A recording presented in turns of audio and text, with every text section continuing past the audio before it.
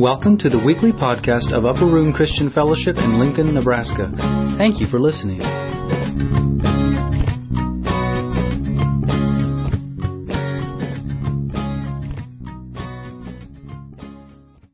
He is risen. Good morning. Well, there was a man who was going to go on his dream vacation and take his family with him. He was going to go to Israel. But the problem was, at least to him, he had to take his mother-in-law too. Now please, mother-in-laws, this is nothing against you. It's just this man and his mother-in-law were not in good terms. She would criticize him for everything, from the clothes he wears to the bow ties he wears. Everything he did and said, she would criticize him. So she had to go too. Well, he was not going to let her mess up his dream vacation. So they went and saw all the sights, all the wonderful things. The empty tomb of Jesus Christ. And the day before they were going to leave, his mother-in-law died. Now, the problem is what to do with the body. So he went to the local mortuary and talked to the person there. What should I do? The man said, well, I'll tell you what. If you send the body back to America, it's going to cost you at least $7,000 to $10,000. But if you bury her here, it only costs you about a couple $100. And the man hesitated and paused. And the man from the mortuary said, is there a problem? He said, yeah, there's a huge problem here. What's the problem? 2,000 years ago, they buried a man and he came back to life. Get it? See, it's buried in my life. Forget it. Let's go on. If you have your Bibles, turn with me to chapter 24 of Luke's Gospel. It wasn't that bad, Zane.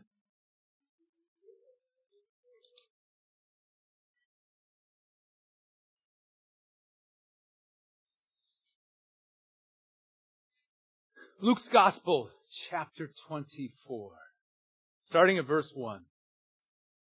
Now, on the first day of the week, very early in the morning, they and certain other women with them came to the tomb bringing the spices which they had prepared.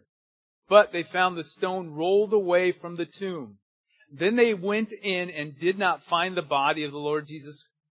And it happened, as they were greatly perplexed about this, that behold, two men stood by them in shining garments. Then as they were afraid and bowed their faces to the earth, they said to them, why do you seek the living among the dead? He is not here, but is risen. Remember now, he spoke to you when he was still in Galilee, saying, the Son of Man must be delivered into the hands of sinful men, and be crucified, and the third day rise again. And they remembered his words. Then they returned from the tomb and told all these things to the 11 and to all the rest. What's the case here? The case is there's an empty tomb. An empty tomb. In fact, William Wand, Oxford church historian, said all the strictly historical evidence we have is in favor of an empty tomb. And those scholars who reject it ought to recognize that they do so on some other ground than that which is of scientific history. Scholars agree the tomb was empty. Now that creates a problem. If the tomb is empty and you so choose not to believe that it was a miraculous event, then you have to come up with other reasons for it to have happened. And we're going to go through quickly some of those. One was the wrong tomb. The women and the disciples went to the wrong tomb.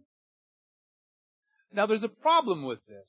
Why? Because it was a highly public crucifixion.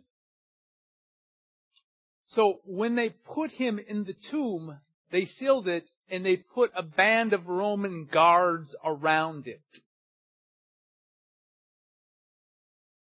I think the tomb with the guards around it is the tomb that they're supposed to go to, don't you? So it creates a problem. Especially the fact that we know that the women saw where Joseph and Nicodemus laid the body. It wasn't the wrong tomb. So we can mark that one off.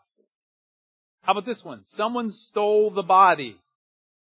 Whether friend or foe, they had to get past the heavily guarded tomb, plus break the seal and move the heavy stone. That's the plan. Now, if you can picture this, the stone weighed probably a ton. It would have taken at least 12 to 15 men to move the stone. Now you're saying, well, wait a minute, there's 11 disciples. Yes, there's 11 disciples, so they would have had to got some help from the Roman guards. Plus, remember, these men were scared out of their wits. They went and hid themselves. So, to actually go to the Roman guards and say, hey, we're going to take the body. Will you help us take the body? Well, the Roman guards would say, sure, why not? Because see, if you take this body and the seal is broken, then we will pay the penalty of death. So sure, take it. So again, this is very curious. And if it was a foe, somebody that didn't like the idea of Jesus rising from the dead, then number one, why would they take the body? And number two, all they had to do was just pop it out and say, hey, here's your Messiah, looking good. Again, we can reject that. The other thing is we have to realize too is how the disciples, their lives were changed and they were persecuted. Again, continuing the witness that He is risen from the dead. Now there is the swoon theory, and what that means is basically to think that Jesus didn't die. He went into a coma or shock. So He basically revived in the tomb because it was cool and then came out. Well, let's think about this one real quick, okay? First of all, He was whipped 39 lashes with a cat of nine tails, which had bits of metal and glass and shredded His back and His front. And then we have to think about them hanging Him on a cross, driving nails through His wrists and His feet. Now we have to say, look at Him, He's exposed for 6 hours through the heat of the day. Then we have to look at the Roman guard taking a spear and piercing Him into the heart. Then we have to look at the Roman soldiers who basically, if you will, they were experts in death. And they broke the legs of the other two because they couldn't breathe. Jesus was already dead, so just to make sure, they basically, you poke. Well, they took a spear and jabbed it all the way into His heart. We know this because blood and water came out. But now, Jesus in the tomb was wrapped with linen and spices, 100 pounds worth. So now Jesus laying there would have to revive Himself, somehow get out of the raveling of the wrap. But here's the really interesting part. Then He either knocked on the stone for the Roman guards to say, hey, somebody's knocking, let's open the door. Or He moved it Himself. Again, not plausible. But still, see, if you don't want to believe, you have to come up with these things. And this one, if you will, is probably the most comical. See, Jesus had a twin brother. His name was Hiromi. I don't know if you knew that or not. They were separated at birth. But see, he happened to come into Jerusalem right at the crucifixion of Jesus Christ. And he realized, hey, that's my twin brother. And he saw how everybody really loved and adored this guy. So what he did was, he took the place of Jesus. And people were like, hey, it's Jesus. You're all looking at me like I'm a goof. People actually believe this. Why? Because if they go to the fact the tomb was empty, then they have to also come to the conclusion of 8 things that we're going to talk about here. And again, we'll go over them fairly quickly. The first thing that they're going to have to basically come to the conclusion is that God exists.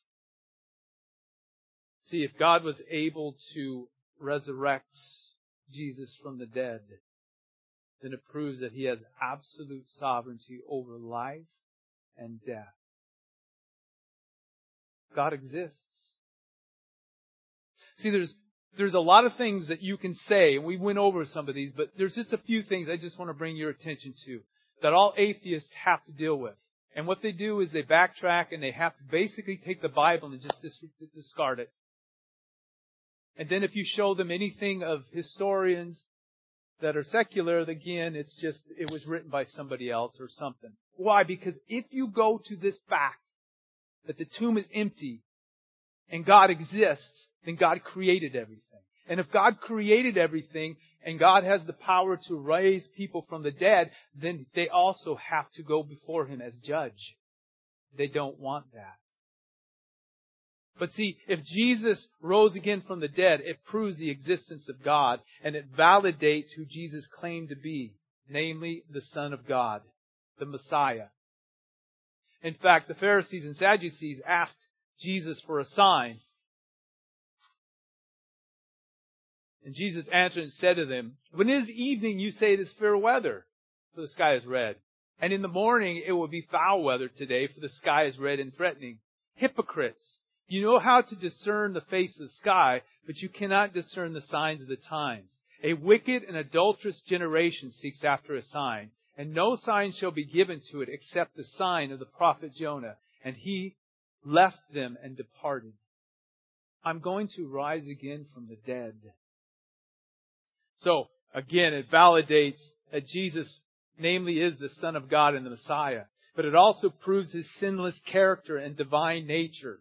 Paul, speaking again in Acts, says this, "And we declare to you glad tidings, that promise which was made to the Father. God has fulfilled this for us, their children, in that He raised up Jesus, as it is also written in the 2nd Psalm, 'You are my Son, today I have begotten you,' and that He raised Him from the dead, no more to return to corruption. He has spoken thus, 'I will give you sure mercies of David.' Therefore He also says in another psalm, 'You will not allow your Holy One to see corruption.'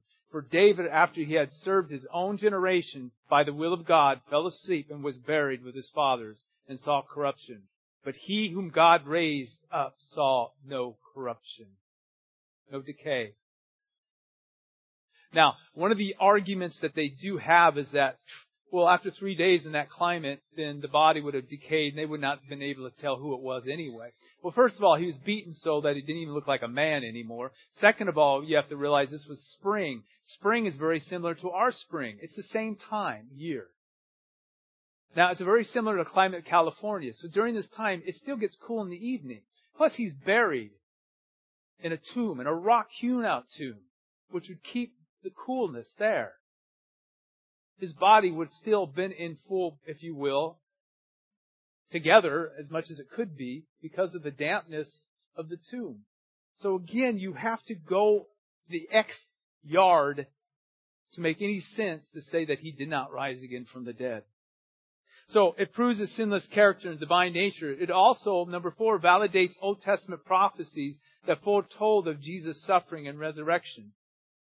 Again, Paul speaking says, "It was His custom to go into the Sabbaths in the synagogues, explaining and demonstrating that Christ had to suffer and rise again from the dead, and saying this, Jesus, whom I preach to you, is in Christ." Meaning He went to the Old Testament scriptures to prove that Christ must rise again from the dead. So He probably went to Psalm 22, He probably went to Psalm 53, Daniel 9, 27. There's several scriptures He could have gone to. Again, saying, look, the Messiah was going to be cut off. Again, what does this do? It validates Old Testament prophecies. It also, number 5, authenticates His own claims. Several times Jesus said, I'm going to Jerusalem. They are going to beat me. They're going to hand me over to the Gentiles. I am going to be crucified. After 3 days, I'll rise again from the dead. Now there's been an argument saying, well, if Jesus said this all the time, then why were the disciples, why were they bummed? Why were they didn't know, big deal, they're just crucifying. He's going to rise again from 3 days. It's because the same reason you don't believe. It's because this is miraculous. Who would have thought it? They were heartbroken. They couldn't believe that their Messiah, their Lord, was crucified. And because of that, Jesus had to show Himself to them. In fact, Jesus, in 1 Corinthians 15, it says that He showed Himself to 500 people. And yet again, they disclaim that as evidence too. But it authenticates His claims. It also confirms the gospel message. Jesus said, I am the resurrection and the life. He who believes in me shall not perish, but have everlasting life. In 1 Corinthians 15, starting at verse 14, Paul writes and says, and if Christ is not risen, then our preaching is empty, and your faith is also empty. Yes, and we are found false witnesses of God, because we have testified of God that He raised up Christ, whom He did not raise up, if in fact the dead do not rise. For if the dead do not then rise, then Christ is not risen. And if Christ is not risen, your faith is futile. You are still in your sins. Then also those who have fallen asleep in Christ have perished. If in this life only we have hope in Christ, we are of all men the most pitiful. But now Christ is risen from the dead. He is alive, confirming the gospel message. It is true. Now, He's also the first fruit. Unlike other religions, Christianity has something totally different. What is it? Their Messiah, their Lord, the founder of the religion, is not dead. You can't find His tomb with Him in it. He's not there. Every man in history has died. Every religious founder of their own religion is dead. Jesus Christ is alive, and He is the first fruits, which means what? It means the promise that His followers will do the same. We shall be alive. Again, continuing on in 1 Corinthians 15, Paul writes, but now Christ is risen from the dead and has become the first fruits of those who have fallen asleep. For since by man came death, by man also came the resurrection from the dead. For in Adam all die, even so in Christ all shall be made alive. Which brings me to my last point. There is life after death. That which stirs in your heart is real. That wanting of something more is real. And it can't be satisfied in science. Should I even say science? Science fiction. It's one thing, science is something just like I was talking about. You take evidence and you look at it, you test it, and that's science. But see, what we've done now is they've taken what they think they know, and then they actually prophesy what can happen with science. And yet they have no foreknowledge of that. So it becomes science fiction. Well, we believe in a Messiah that died but then rose again from the dead. The evidence we look at is evidence that takes, again, faith. Not faith as in looking wishfully, blindly at something. No, faith is in trusting something, because see, every argument really falls apart in this one truth. Always remember this. Now, we're not all apologists. We're not intellectuals. I sit there and I watch and I listen to these intellectual debates, atheism versus Christianity, a lot. And the thing, I can't argue with them too, but I always find it fascinating because what they do is they eliminate God. It's all from man's perspective. And in Scripture it says God laughs at the nations. He laughs at people, for they say there is no God. God exists whether you want to believe in Him or not. God is. Well, how do we know these things, you say? God has given us, as we've learned, infallible proofs. One is creation. Somebody had to start it. Oh, don't think the atheists don't believe that.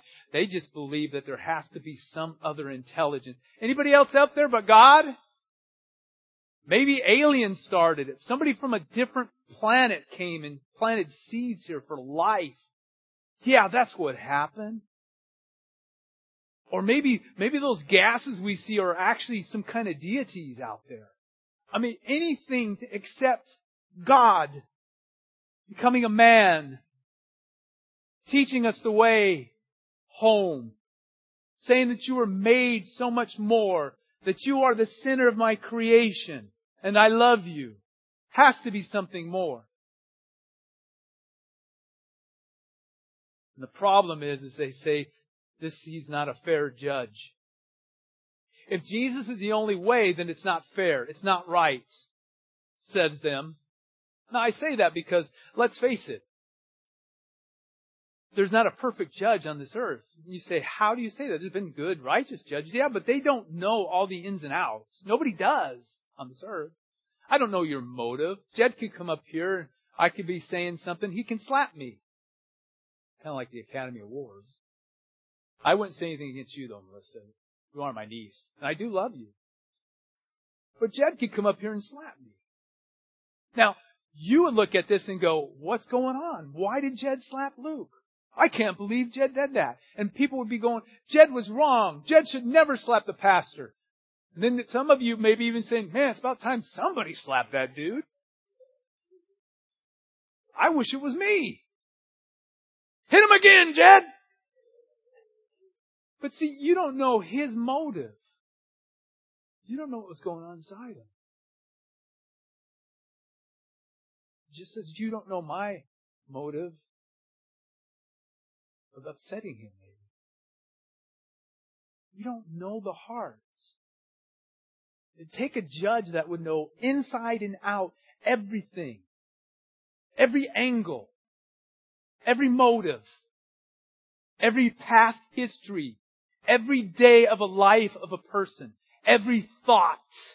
Every action. Every reaction. Everything about that life. Only He could judge righteously. Only He could judge with justice. In Deuteronomy 32:4, Moses writing says, He is the rock, God is. His work is perfect. For all His ways are justice, a God of truth, without injustice. Righteous and upright is He. In Zephaniah 3:5, it says, The Lord is righteous in her midst. He will do no unrighteousness. Every morning, He brings His justice to light. He never fails, but the unjust knows no shame. Psalm 97:2. Clouds and darkness surround Him. Righteousness and justice are the foundation of His throne. In Psalm 119, Righteous are you, O Lord, and upright are your judgments. In Psalm 103, the Lord executes righteousness and justice for all who are oppressed. Please understand this, because you'll hear it. What about the person that never heard? What about the person that never heard about Jesus Christ? Because you're hearing this a lot. That's wrong. Well, again, Scripture, Paul says, and we'll get into this soon, Therefore you are inexcusable, O man, whoever you are, who judge, for in whatever you judge another, you condemn yourself. Basically saying all humanity judges other people. We judge each other, a lot of times unrighteously. Just like if Jed would have come up and slapped me. And I would have you to know I would turn my other cheek for him to slap the other side. But if he slapped me a third time, as the Irish... No, I'm kidding. For whatever you judge another, you condemn yourself. For you who judge practice the same things. But we know that the judgment of God is according to truth against those who practice such things. And do you think this, O man, you who judge those practicing such things and doing the same, that you escape the judgment of God? Or do you despise the riches of His goodness, forbearance and long-suffering, not knowing that the goodness of God leads to repentance? And then Jesus says it this way. He says, For God so loved the world that He gave His only begotten Son, that whosoever believeth in Him should not perish, but have everlasting life. For God did not send His Son into the world to condemn the world, but that the world through Him might be saved. He who believes in Him is not condemned, but he who does not believe in Him is condemned already, because he has not believed in the name of the only begotten Son of God. And this is the condemnation, that the light has come into the world, and men love darkness rather than light, because their deeds were evil. For everyone practicing evil hates the light, and does not come to the light, lest his deeds should be exposed. And in Hebrews 4:13, the writer says, And there is no creature hidden from His sight, but all things are naked and open to the eyes of Him who we must give an account.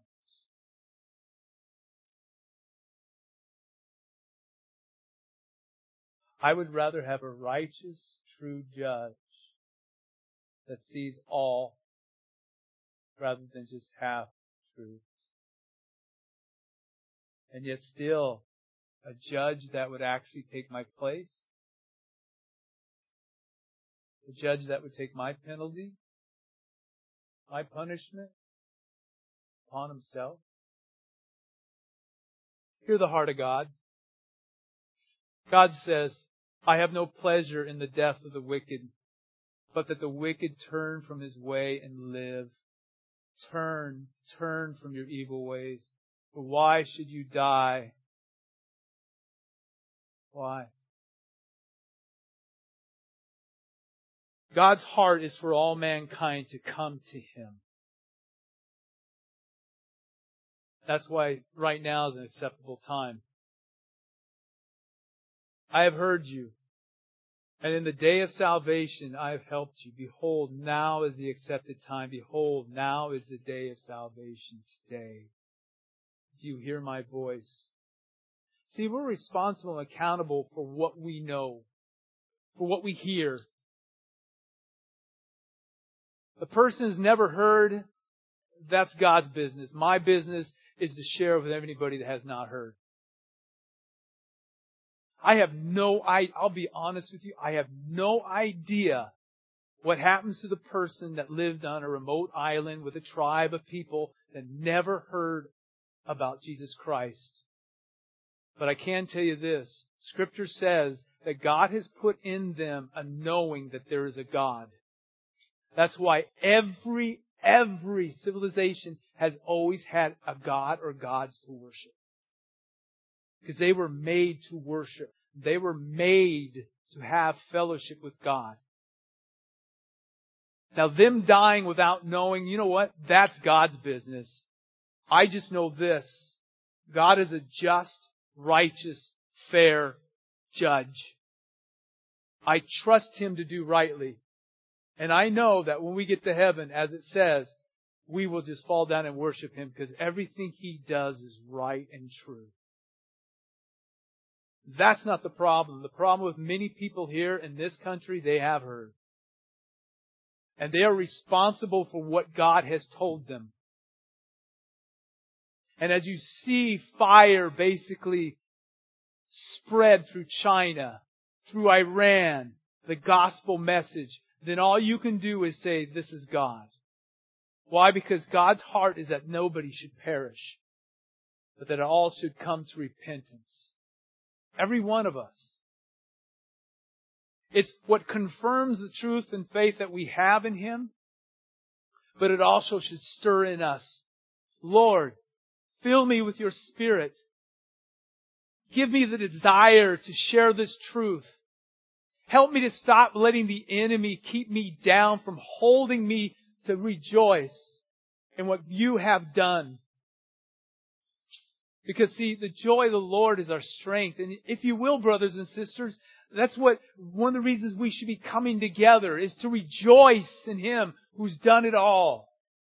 Regardless of the sin or failure, regardless of the struggles, the pain, the sorrow, He is God, and He has saved us, and He has called us His children. He has adopted us as His own.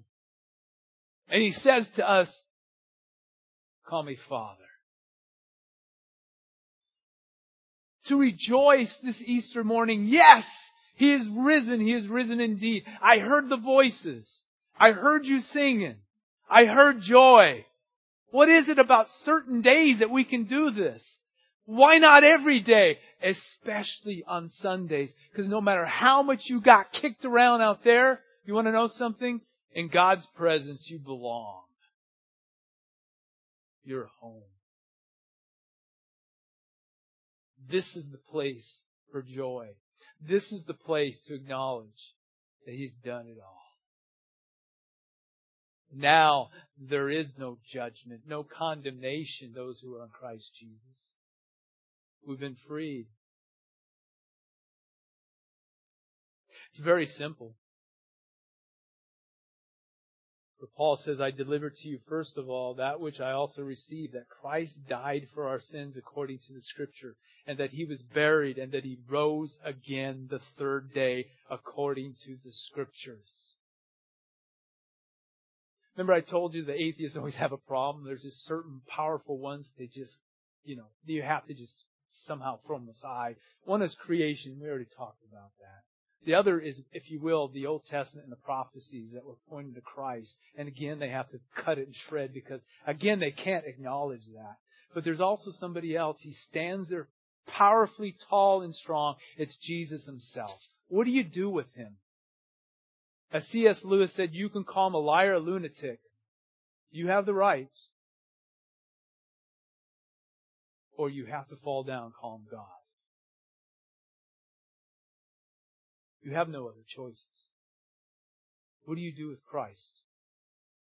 The other is, we've been talking about, is the empty tomb. Now remember, there's a lot of stuff we can go through. I'm just telling you the main ones. The empty tomb, what do you do with it? Again, something had to happen. There was no miracle. There can be no miracles. There can be no God. Then there's the disciples. But they like to, again, cut that to shreds. They'll say, well, only really you can look at 3 of them that were really martyred. The other ones, historically, it's weak. And maybe it is, but what about those 3? And then, probably, if you will, the biggest of the disciples in the sense of, what do you do with Paul? He hated the way. He was a Pharisee. He was doing good until Jesus met him. Then he had to do a 180. His life changed powerfully. No, they have to come up with something. Something to, again, we don't want this one to rule over us. Sound familiar? But, see, we confessed with our mouth the Lord Jesus. We believed in our heart that God has raised Him from the dead. We're saved. See, for with the heart one believes to righteousness, and with the mouth confession is made to salvation. That's it. That's saying, He is the one I believe. Now, you and I also have a testimony. Again, it wouldn't hold up into their law of court. And what is it? It's a simple thing. It's like I used to tell my kids. If I ever denied that God was real, I'd be a liar. Because of the evidence in my life, so much Him being there and guiding me. Tough times through good times. I have to confess that God is real. Maybe I'm a fool to you, we can say to the world, but I'm not ashamed of the gospel of Christ. For it is the power of God. It changes lives. It gives purpose. It gives meaning. It gives joy and peace and love. Oh, we worship a wonderful God. He's risen. He's risen indeed. The tomb's empty. But as the old saying goes, came out of an empty tomb to fill empty hearts. This morning, is your heart empty? This morning, have you walked away from Him? This morning, do you know Him? What's holding you back? Is it your sin? Is it your pride? Because some may call you a fool. Is it your fears? What is it? Because see, again, it proves that there's life after death. And there's life in this life. It's very simple. I can lead you in it. It's just a prayer. So what? You confess that He's Lord. That He did die. That He did rise again from the dead. That He did pay your penalty. That you can be free from your sins. That you can know this good Savior in a personal, intimate way. That you'll find that He is more than a Savior. He's a friend. But also Lord. If you would, bow your heads.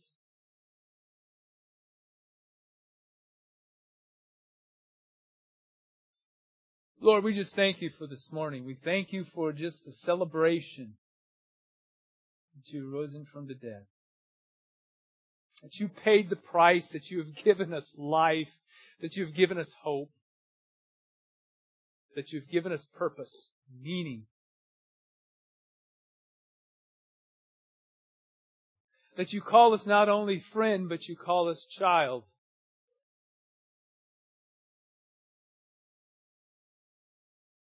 Your child.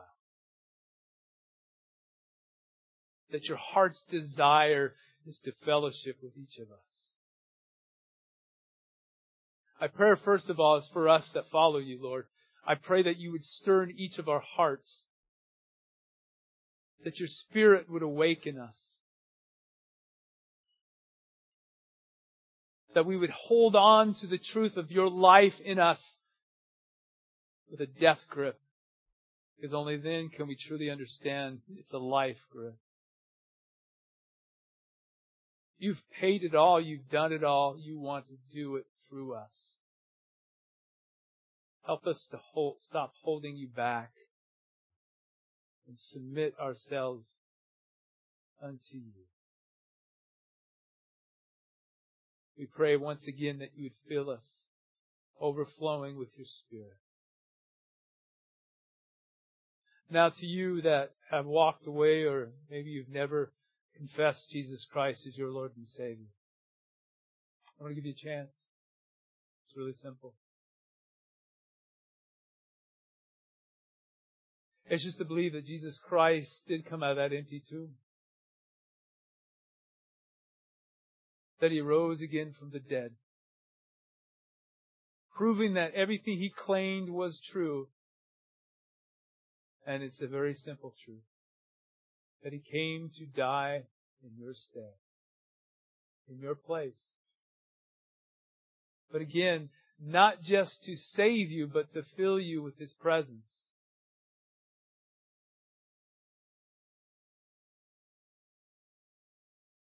To make you into a friend, a child, one who would know God.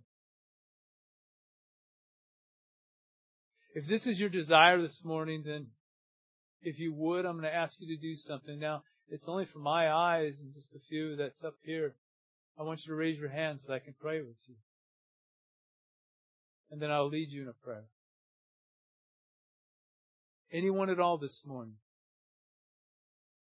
would like to give their life to Jesus Christ, or maybe even rededicate their lives.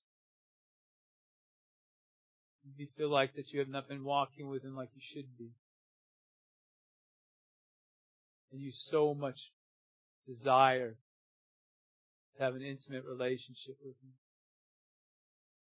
If that's your desire, then again, I just ask you to raise your hand. And I may pray for you. And then I may lead you in prayer.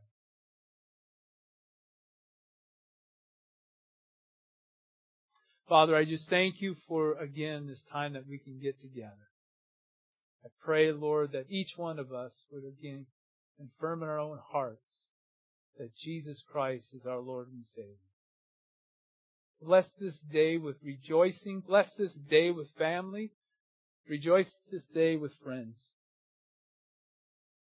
Let us more than anything rejoice in this day that our names were written in the Lamb's Book of Life. And soon, and very soon, we'll be home. And we ask all these things in Jesus' name. Amen.